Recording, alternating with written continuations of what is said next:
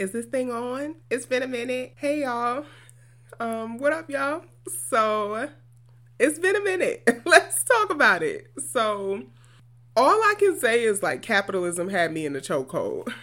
And I'm gonna break that down. So back when I restarted Queer Walk, I felt this internal pressure to kind of give y'all the same content that me and Nikita used to give y'all. And I can't be Nikita, Like I can't be her. And so I feel like recording just made me, first of all, miss her more. Like there's this big hole where my best friend used to be. And also had me deeply like reconsidering who I am and like what my life would be now that she's not physically here anymore. That was a hard place to be in every time I sat down to record. So I avoided it. I also, so yeah.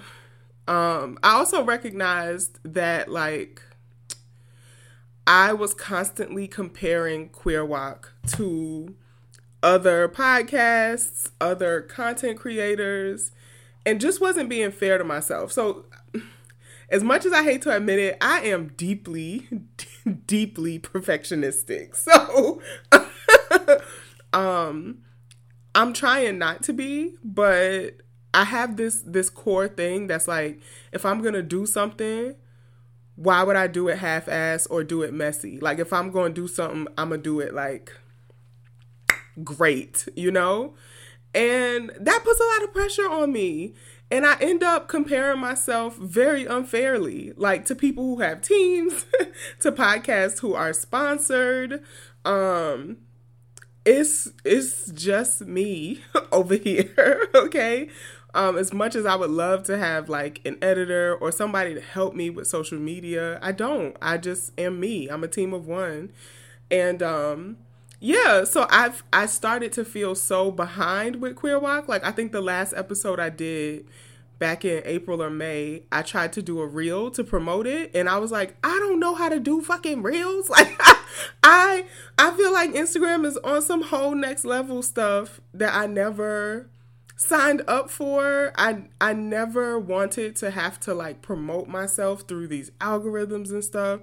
And so the learning curve was just like so steep that I got really intimidated and was just like, I can't do this. And instead of just like pivoting to what I do know how to do, I just like dropped everything, I just lost my confidence. I was like, this podcast has 1 million plays. This podcast got sponsored by, this thing, and I'm still over here, like by myself. No, whatever. And it just like started to wear on me, like the feeling like I owed y'all the same content y'all were getting when there was 2 of us, and comparing Queer Walk to things that it just isn't, got to me, and it collapsed me, and I gave up. But, but community. Community would not allow me to leave it for good. I went on a trip with my dear homies in podcasting, and they like spoke life into me like they always do. They reminded me why I love Queer Walk, and also why Queer Walk is a needed space in this landscape of podcast and content creation. Because there's a lot of like womanist or black feminist like motifs out there. But what black lesbian podcast or content creator y'all know doing it like moi? Like, what black lesbian content has moved beyond the like stud versus femme debates? Black lesbian content that is also like like trauma sensitive and considerate of mental health. Black lesbian content that is not transphobic and fucked up. Black lesbian content that isn't hustle or grind culture. So I just like talking to everybody who knows and loves me reminded me that like Queer Rock does hold a special place, both in my life, you know, and in the landscape of Black feminist media. So, with that being said, I turned on the Yeti and I was like, let's go. Yeah, so that's me working through perfectionism. Yeah, and we're going to get into this episode. So, let me pause for the intro, and I'm so glad to be back. Hey, y'all.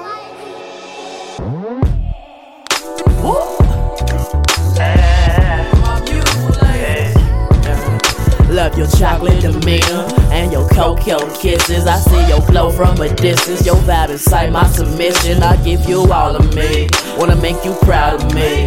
We see the God in all you do. Your light is harmony. Hey, every type, darkest night, brightest light. I'm loving your soul. They hate you, replace you, taint you, but know that you gold. Worldwide from every continent. I just want you to jiggle a little bit. Move them hips, feel that bliss. Hug your sis, make them piss. Don't resist your temptation. You're amazing, no limitation. My favorite in this matrix. We move by your vibration, and that's love. I hope you hear that on the daily, cause baby you love. I hope you hear that on the daily, cause baby you love. I hope you hear that on the daily, cause baby you love. You love. Hey. All right, y'all. So for those of y'all who are new here, this is Queer Rock the podcast, the Sapphic Speakeasy. That's the new moniker, you know, the Sapphic Speakeasy. And you can find me on all things at Queer Rock Pod. That's POD. I'm not on Facebook, but there is a Facebook page for the podcast if you want to go over there and like it. I do be on Instagram, Twitter, Tumblr, all the things.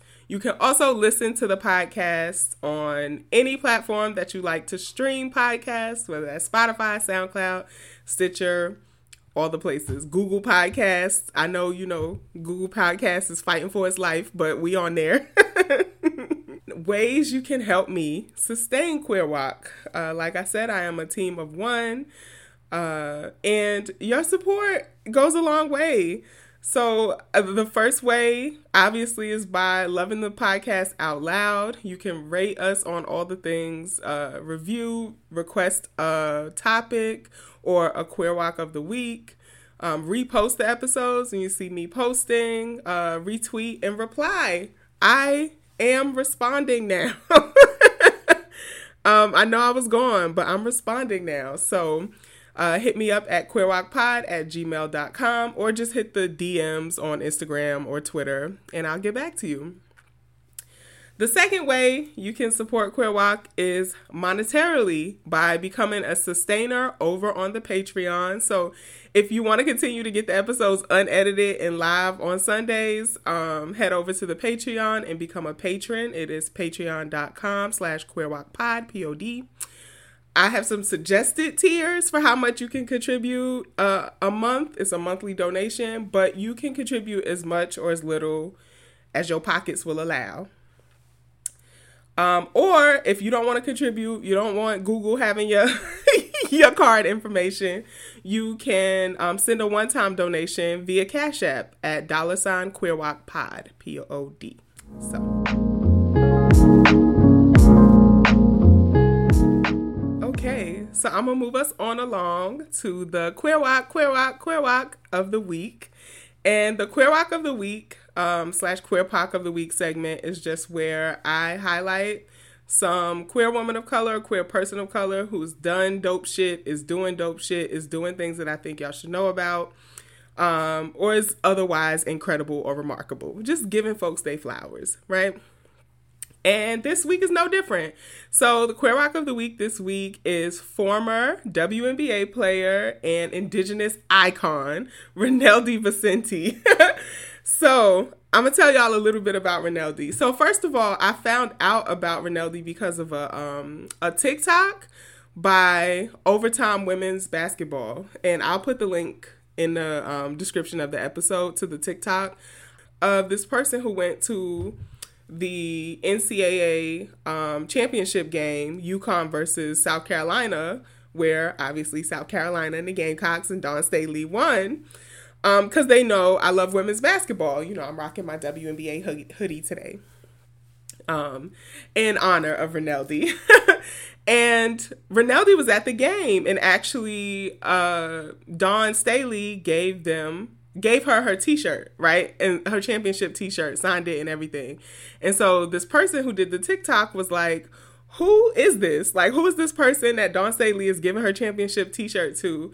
And so the person who was recording the TikTok went over. Reneldy is like, oh, I played against Dawn. I'm Reneldy Vicente. And, you know, standing ensued. Reneldy was born to Navajo parents in Fort Defiance, Arizona, and she started playing basketball at the age of 5. And in 8th grade, her middle school team won the Arizona State National Basketball Championship. And protesters actually demanded that they forfeit the championship, and they were questioning Reneldy's gender, saying that she was a boy playing for the girls team and that's why they won. And these, you know, queerphobic, homophobic, transphobic, all the thing protesters are questioning her gender, right? I saw different stats, so I don't know which one is accurate, but Reneldy dropped more than 30 points in that game as an 8th grader. So people were just like, there's no way that a girl could do this. I saw some sources say that she dropped 50 on them. I mean, you know, Lisa Leslie historically dropped 100 in a basketball game in high school. So it's possible, and y'all got your ass whooped by this little girl. So just eat it. So obviously they kept their championship. But Reneldy said that she almost quit that day, but her father encouraged her. Her father told her that Navajo women have always been strong, that we ain't never let nah stop us. And her father also reminded her of all the time she had spent getting good at dribbling and her handles, because she's a point guard. And so that day she almost quit, but her daddy reminded her, Navajo women do this, and she stuck with it. And so thankful she did. So she went on to play basketball at Scottsdale Community College in Arizona. And for the 1990 season, she was ranked the country's #1 college point guard. Period. She was a 2-time NJCAA, which is the NCAA for community colleges, All-American, and 2-time All-American honorable mention. So was just getting accolades after accolades for basketball at her junior college, and then she went on to play at Arizona State, where she made the NCAA All Pac-10 first team both years she played at Arizona State. So this means that out of all the Pac-10 universities, all the Pac-10 schools, she made the first team. So I don't know how familiar y'all are with basketball, but that's 5 people on the first team. And out of all the Pac-10 schools, she made that first team both years. She also played in the 1993 World University Games. This is pre-WNBA, right? This is women's basketball as a professional league in America was trying to come about for them. And she's just killing it, killing the game. So she played in the World University Games, and her team won bronze. So she got a medal. And in 1994, she played professional basketball in Sweden, like so many women who play basketball have to do in America, because there's only 144 slots in the W, and that's currently. In 1994, there was no WNBA. So she went abroad to play in Sweden. She also has played in Greece and in Turkey. And then in 1997, she signed with the Phoenix Mercury. We love the Mercury over here on Queer Walk. It's still free Brittany Griner. Nobody should be in prison for weed. So she signed for the inaugural season of the WNBA. So the very first season of the WNBA. Reneldy signs with the Phoenix Mercury and debuts for them, and went on to play that first season with the Phoenix Mercury.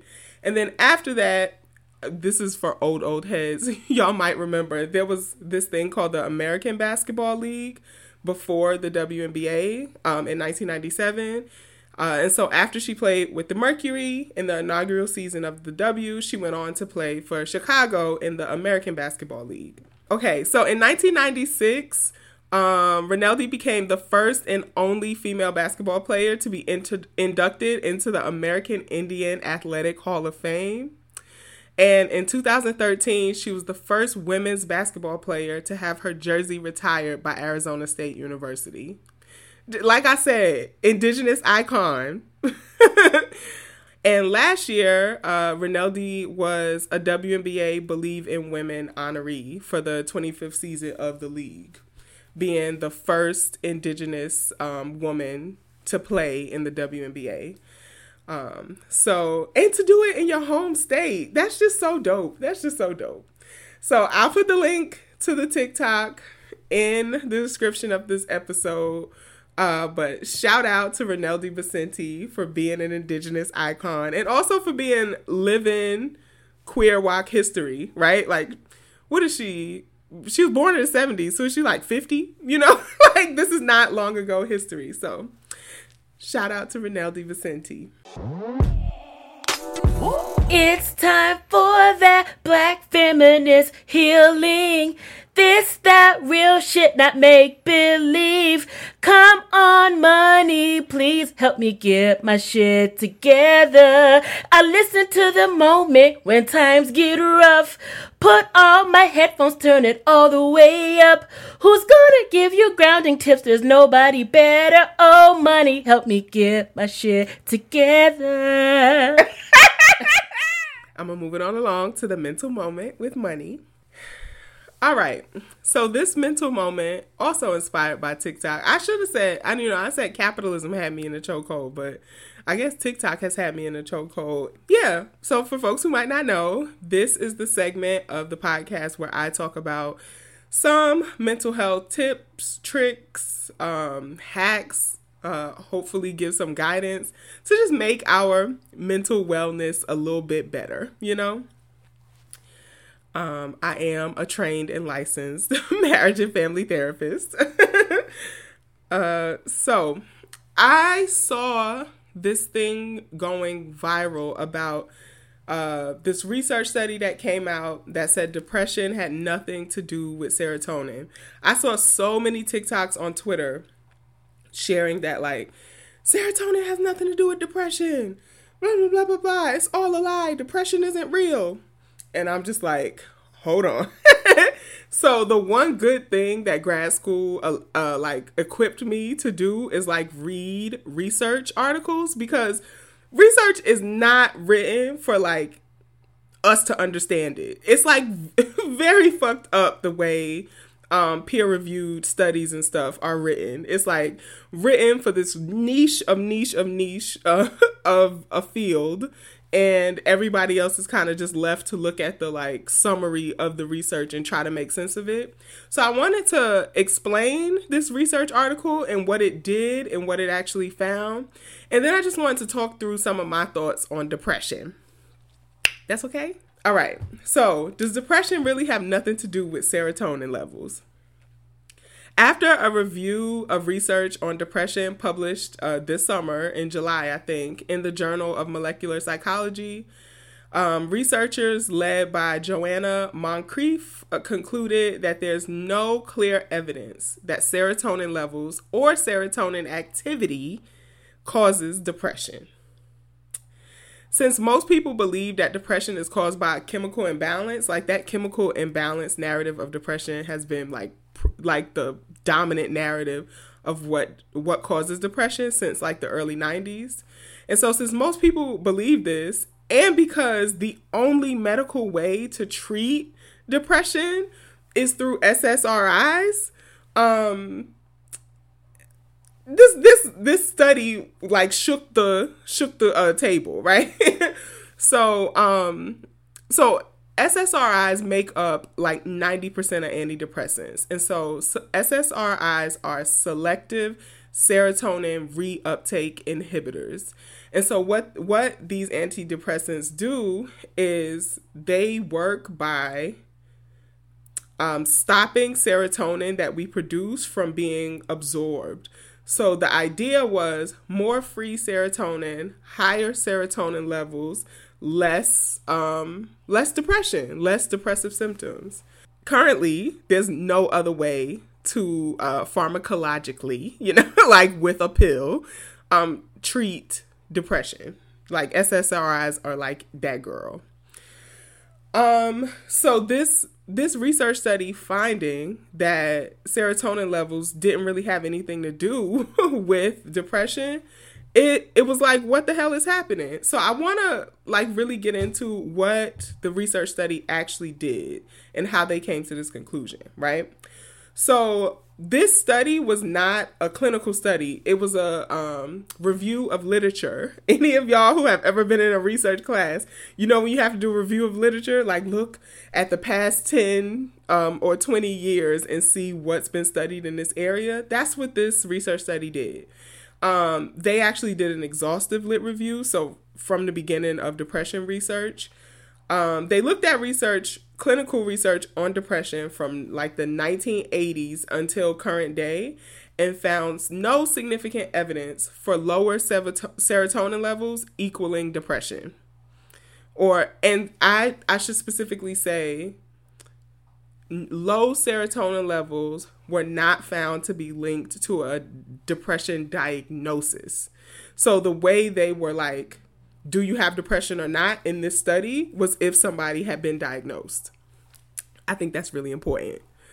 Because there's lots of folks who would meet the criteria of depression but haven't been diagnosed because they aren't in therapy, have never been inpatient treatment or anything for mental health.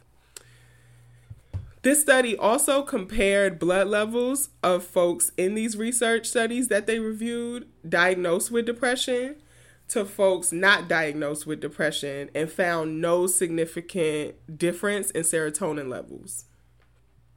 So they looked at the research on the serotonin levels of people who were diagnosed with depression and the healthy comparison group and found no difference in serotonin levels. And the last thing that this research study did, so they artificially lowered serotonin levels. So they say artificially because they didn't introduce anti-serotonin into people. What they did is they took people who were healthy, which they defined as not having any mental health diagnoses, and changed their diet to eliminate foods that increase serotonin production.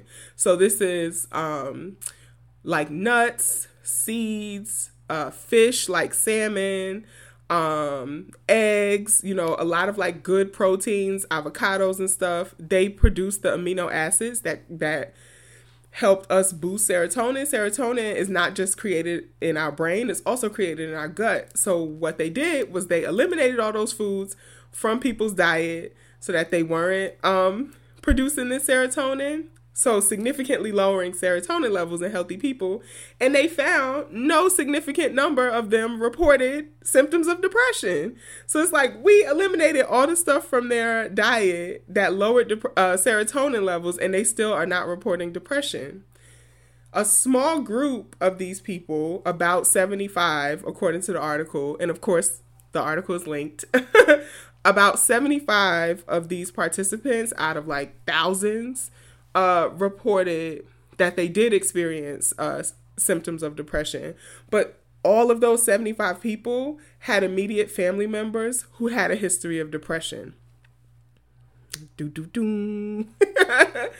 So that's what this research article that kind of went viral on TikTok with none of this context found, right? And so my understanding of reading through these three things that this research project did is that these findings just tell us that we have no idea why or how antidepressants work. That's really the takeaway. If the only medical model that we have to treat depression actually has no impact, then what the fuck are we prescribing so many SSRIs for? that is what I feel like the takeaway should have been of this research study. But I think what it became is like, depression isn't real. Like, mental health is a lie. And I'm like, okay, I have some thoughts here. So, first of all, some of that is kind of true, right? Diagnosis and treatment is not a science. It's a skill. It's a skill you can practice and get better at, but it's really an art. You know, diagnosis takes self-report of like folks being aware of their symptoms and being able to name it in a way that the person listening can understand. Therapists be biased as fuck, right? So like, you know, therapist biases and what we assume about certain communities and who's experiencing what plays into diagnoses. And this is all before we even start talking about like big pharma being in cahoots with the American Psychological Association. See, this is why I don't have sponsors. This is why I don't. It's like, you know, like big, there's, I'm going to find the podcast episode and put it in the description of this. But there's this dude who got his PhD in, I think, clinical psychology. And afterwards, all his work has been about how like the American Psychological Association and the DSM is really like profiting off of our suffering and really not like helping us the way we think it should. But in one of his podcast episodes, he was interviewing this person who said that we can actually trace like people being diagnosed with depression with like big pharma companies partnering with the American Psychological Association, right? So, I mean, I've worked clinical agency before. I've had supervisors tell me, just put this as the diagnosis because of billing purposes, because we get reimbursed more if you do this, or because we can prescribe for that. We can't prescribe for this other thing, right? So, diagnosis is faulty as fuck. So, that's my first thought, you know? So, it's like, I think it might be more helpful to talk about the function of depression in your life. I would say that as a narrative therapist, than it is to talk about diagnosis as like a cut and dry, you have depression or you don't. I also think, and this kind of relates to misinformation on TikTok too, that like people have taken diagnoses up and they're not diagnosed with it by any like, you know, provider or whatever. And I just want us to explore that more. Like, folks who are like, oh, I have this, I have that, you know, it's like, okay, what it sounds like to me is that people are just finding new language to describe their experiences of something, not necessarily that their lives are disrupted so much to the point where it feels like dysfunction. Does that make sense? So specific to depression, I think a lot of people will say that they are depressed, are in a depressive episode just because they sad.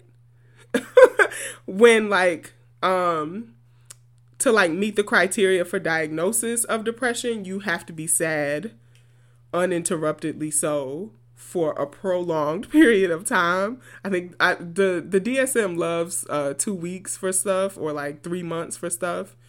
And you cannot also have like elevated episodes like mania, right? So depression is only, we talking about monopolar, like unipolar depression. So it's just like a series of downs. And so, yeah, it just had me thinking about that. Like how many folks are reporting to have depression versus like what feels like a dysfunction, like I can't function because this is impacting my life so much. I think those things are different and they just end up all getting clumped under depression. Yeah. So other thoughts I have, other radical thoughts. So 1 in 5 women and 1 in 10 men will have a depressive episode by the age of 40. And it's estimated that 1 in 6 adults are prescribed antidepressants in the United States. This is also from that research study.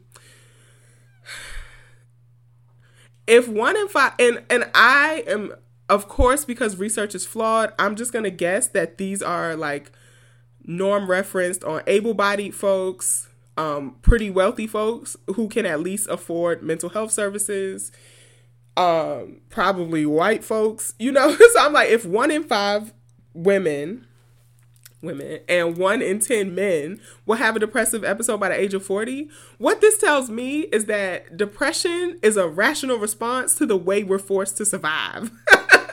Like, why do we have to live like this, where 1 in 5 women will be collapsed by a depressive episode, and 1 in 6 adults will have to be on antidepressants at some point in their life? That just, if this tells me that something in the environment is massively impacting the people. That's just my thought. I also think the chemical imbalance explanation of depression has always been an oversimplification. I think the idea that any mental health, whatever, is simply rooted in a person, I don't fuck with at all. Like, I don't. And it doesn't account for at all. If 20% of us are experiencing this thing, it ain't just my chemicals in my body. Okay. Like, if I can go 1, 2, 3, 4 and get to the 5th person and every 5th person is impacted by depression, it ain't just my chemicals. So I just think that the whole chemical imbalance thing, for whether it be bipolar depression or unipolar depression, was always an oversimplification. And if I'm being real, it's a white supremacist oversimplification, because it's not addressing the things in society that folks might be reacting to where they have a prolonged experience of sadness. And the other thing I wanted to say about the chemical imbalance thing, so this study only looked at serotonin. If y'all remember episode 108 of Queer Walk the podcast, I talked about at least 3 other neurotransmitters that impact our mood. And that's just the ones I know. I'm not a neuropsychologist. I'm not a brain therapist. I'm a talk therapist, right? So these are just the ones I know with my basic understanding of neuropsychology. Dopamine, oxytocin, serotonin, and endorphins, right? So like, I'm like, if I know of at least 3 others that impact our mood, I'm sure there are a whole bunch more. So I say all that to say there's been no exploration into dopamine levels impacting depression. There's been no exploration into oxytocin impacting depression, or like endorphins, you know? So it's like, maybe SSRIs ain't the answer, but what if other RIs are the answer? Like a dopamine medication or oxytocin medication might be a better solution for depression. My last thing about this research study is depression is equally as social and somatic as it is brain. I say this so much in the mental moment segment, but studies continue to show, especially for queer people, that social connectedness, lower experiences with bodily trauma, so like sexual harm or physical harm, and having a movement practice, whatever that looks like for you, improve or prevent our experiences of depression, right? So I think, going back to it being an oversimplification that is just a chemical imbalance, there's just a lot of other things that go into whether or not we experience depression, including moving our bodies. Do we feel supported and connected? Do we feel loved? Have we experienced, adverse life experiences? All those things matter when we talk about depression. So, yeah, in conclusion, to this mental moment, medicine never have and never will be the solution for depression. I think we need mass social change. to be a solution for depression. And I think we also need ways to experience life in a more connected way. Whether that's more space for community, more love, more not having to do everything for yourself. Like, what if you only had to cook for yourself on Wednesdays and all the rest of the days of the week?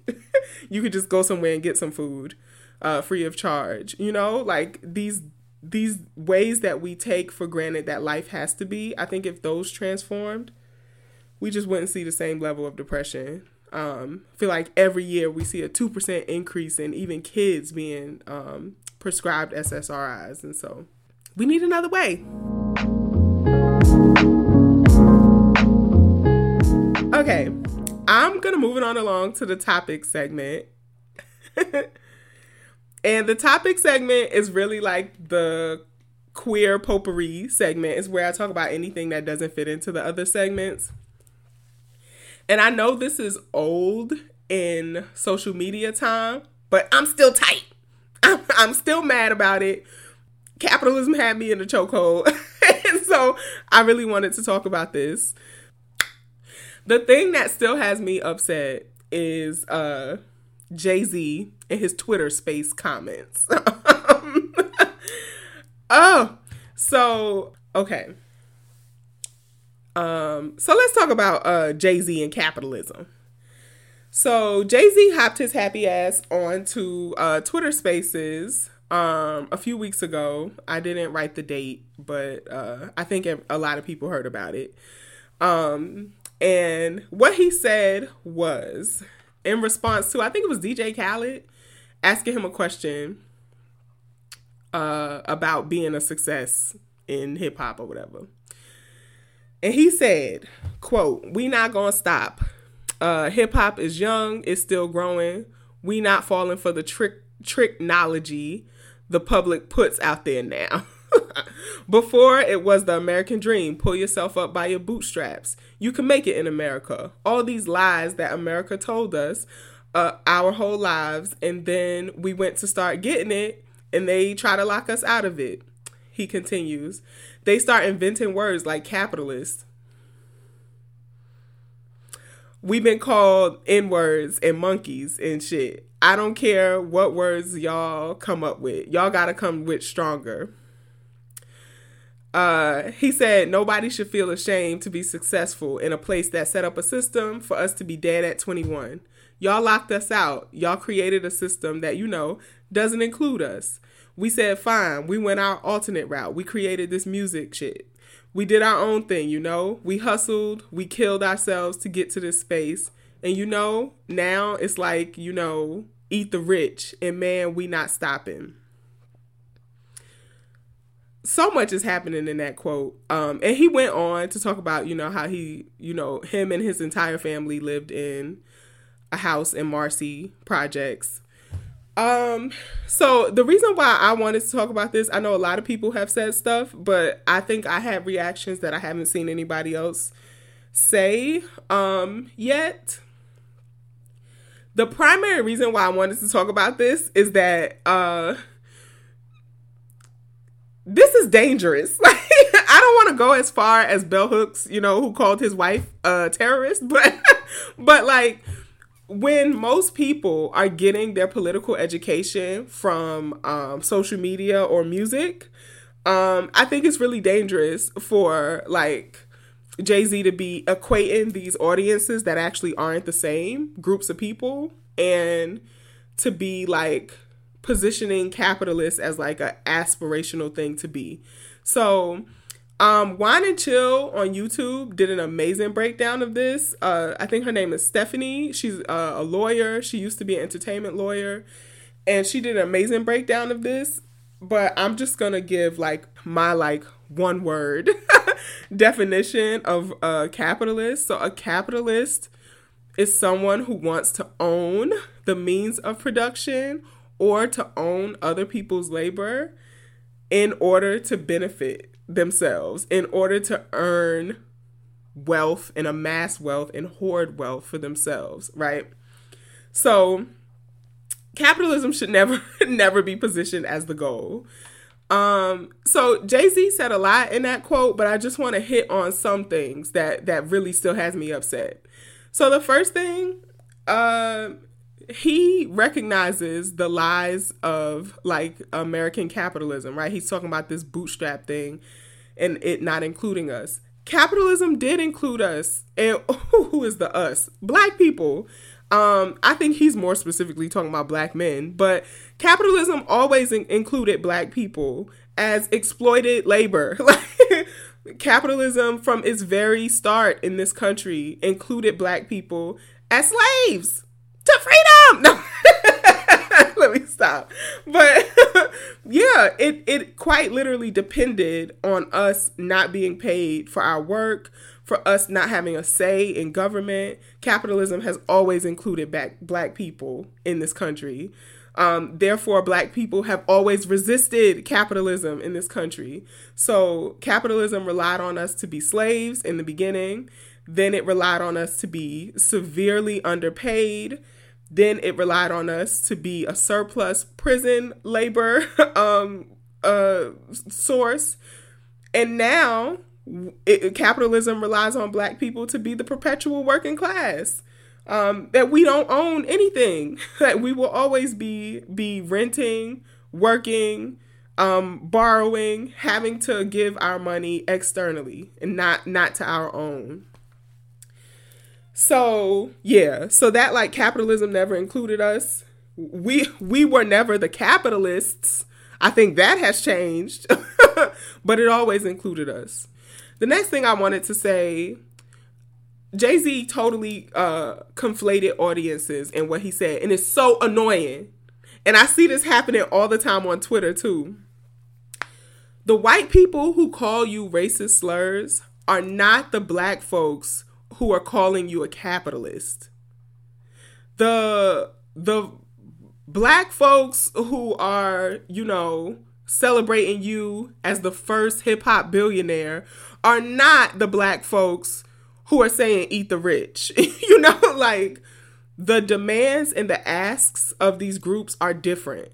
When black people say eat the rich, defund the police, all the Black Lives Matter, all the rallying calls that we've had in the past 5 years, we're upset with rich people like you, Jay-Z, for exploiting us to make your billion, right? And using black revolutionaries as like the little sprinkle on your like culture Sunday. It's like, whew, how far do I want to get into this? Okay. So he used a lot of like joining language, right? Like we, us. Who is we?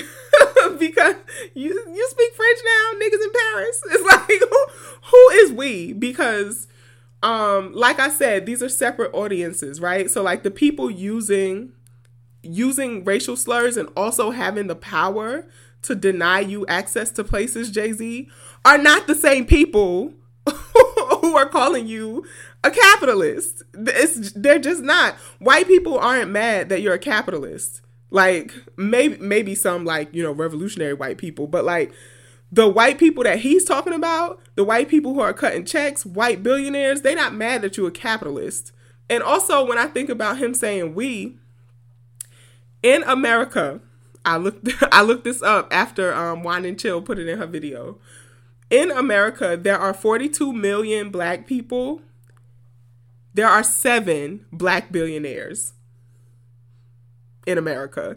And if you tried really hard right now, you could probably name all 7 of them. Him being one, right? So who is we? Black people don't have money.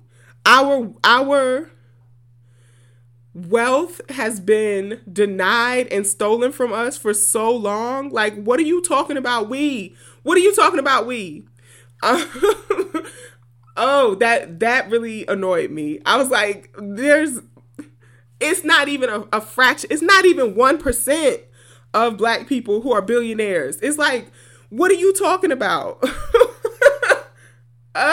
So when we say eat the rich, That is a commentary on, what is it? I think like half of black households in America make $50,000 or less a year. So we talking about 21 million black people, Jay-Z? Like, come on. So 12,500 people making $80K a year equals what a billionaire makes in a year. Who is we?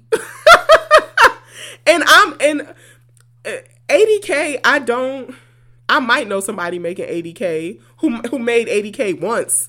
You know, like, oh, they had a popping year. Most people are not making 80K. Most black people are not making 80K. I think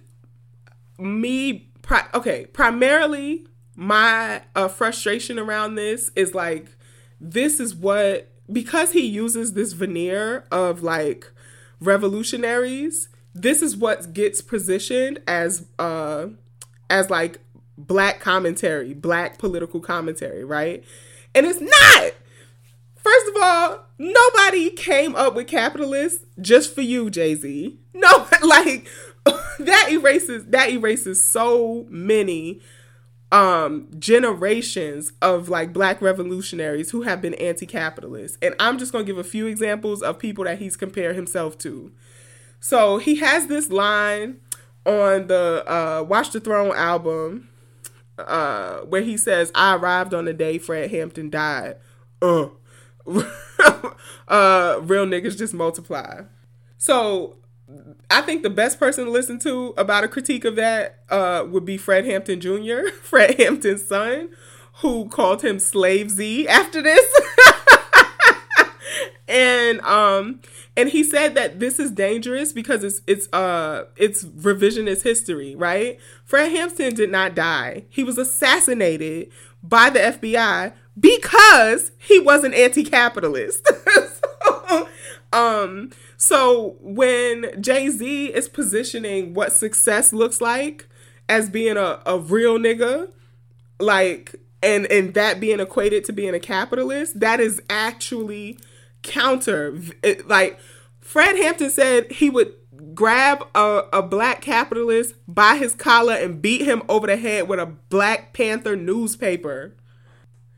Fred Hampton said, "We don't fight racism with racism. We fight racism with solidarity. We don't fight capitalism with capitalism. We fight capitalism with socialism." How dare you compare you stealing wealth to Fred Hampton? So I think, again, why I wanted to talk about this is like, it's so dangerous because so many people get their political education from music or like social media, pop culture. Another person Jay-Z has compared himself to is Malcolm X. Malcolm X said, "Show me a capitalist and I'll show you a bloodsucker."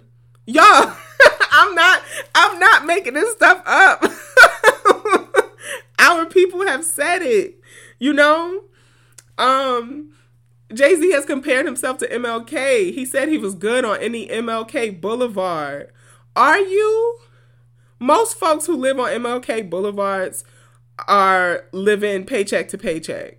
Do y'all know any MLK Boulevards? They be in the hood, right?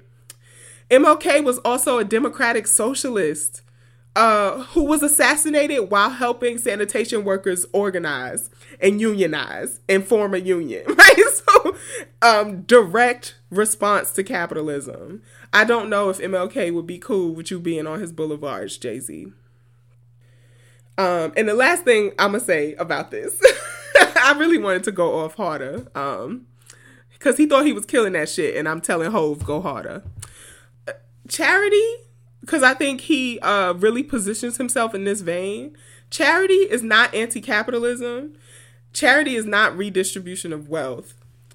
All the things he does for Marcy projects, he gets to decide who gets it. That's not redistribution of wealth if you're a gatekeeper of who gets it.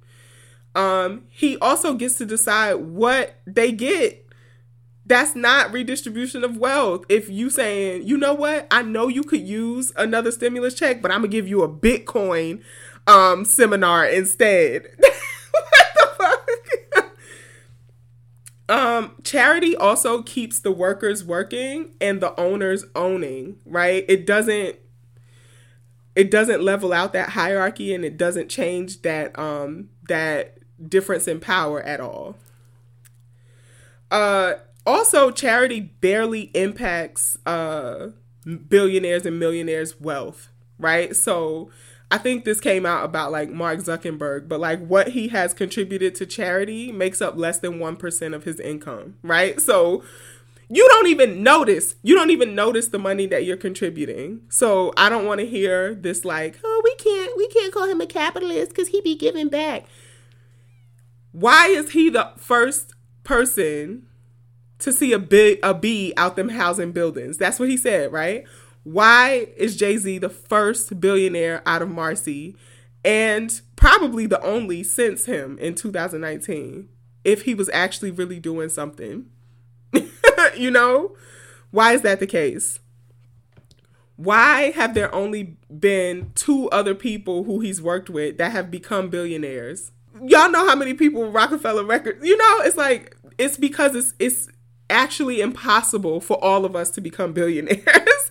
Billionaires hoard the wealth of the people. So it's not giving success in the way he thinks is giving success.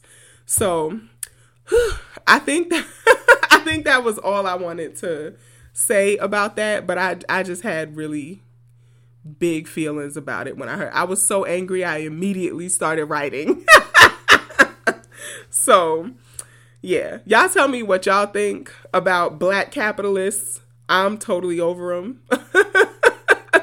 They got to get out of here. And I think more importantly, I want to know what artists are making the revolution sexy. Which ones are making the revolution irresistible for the now?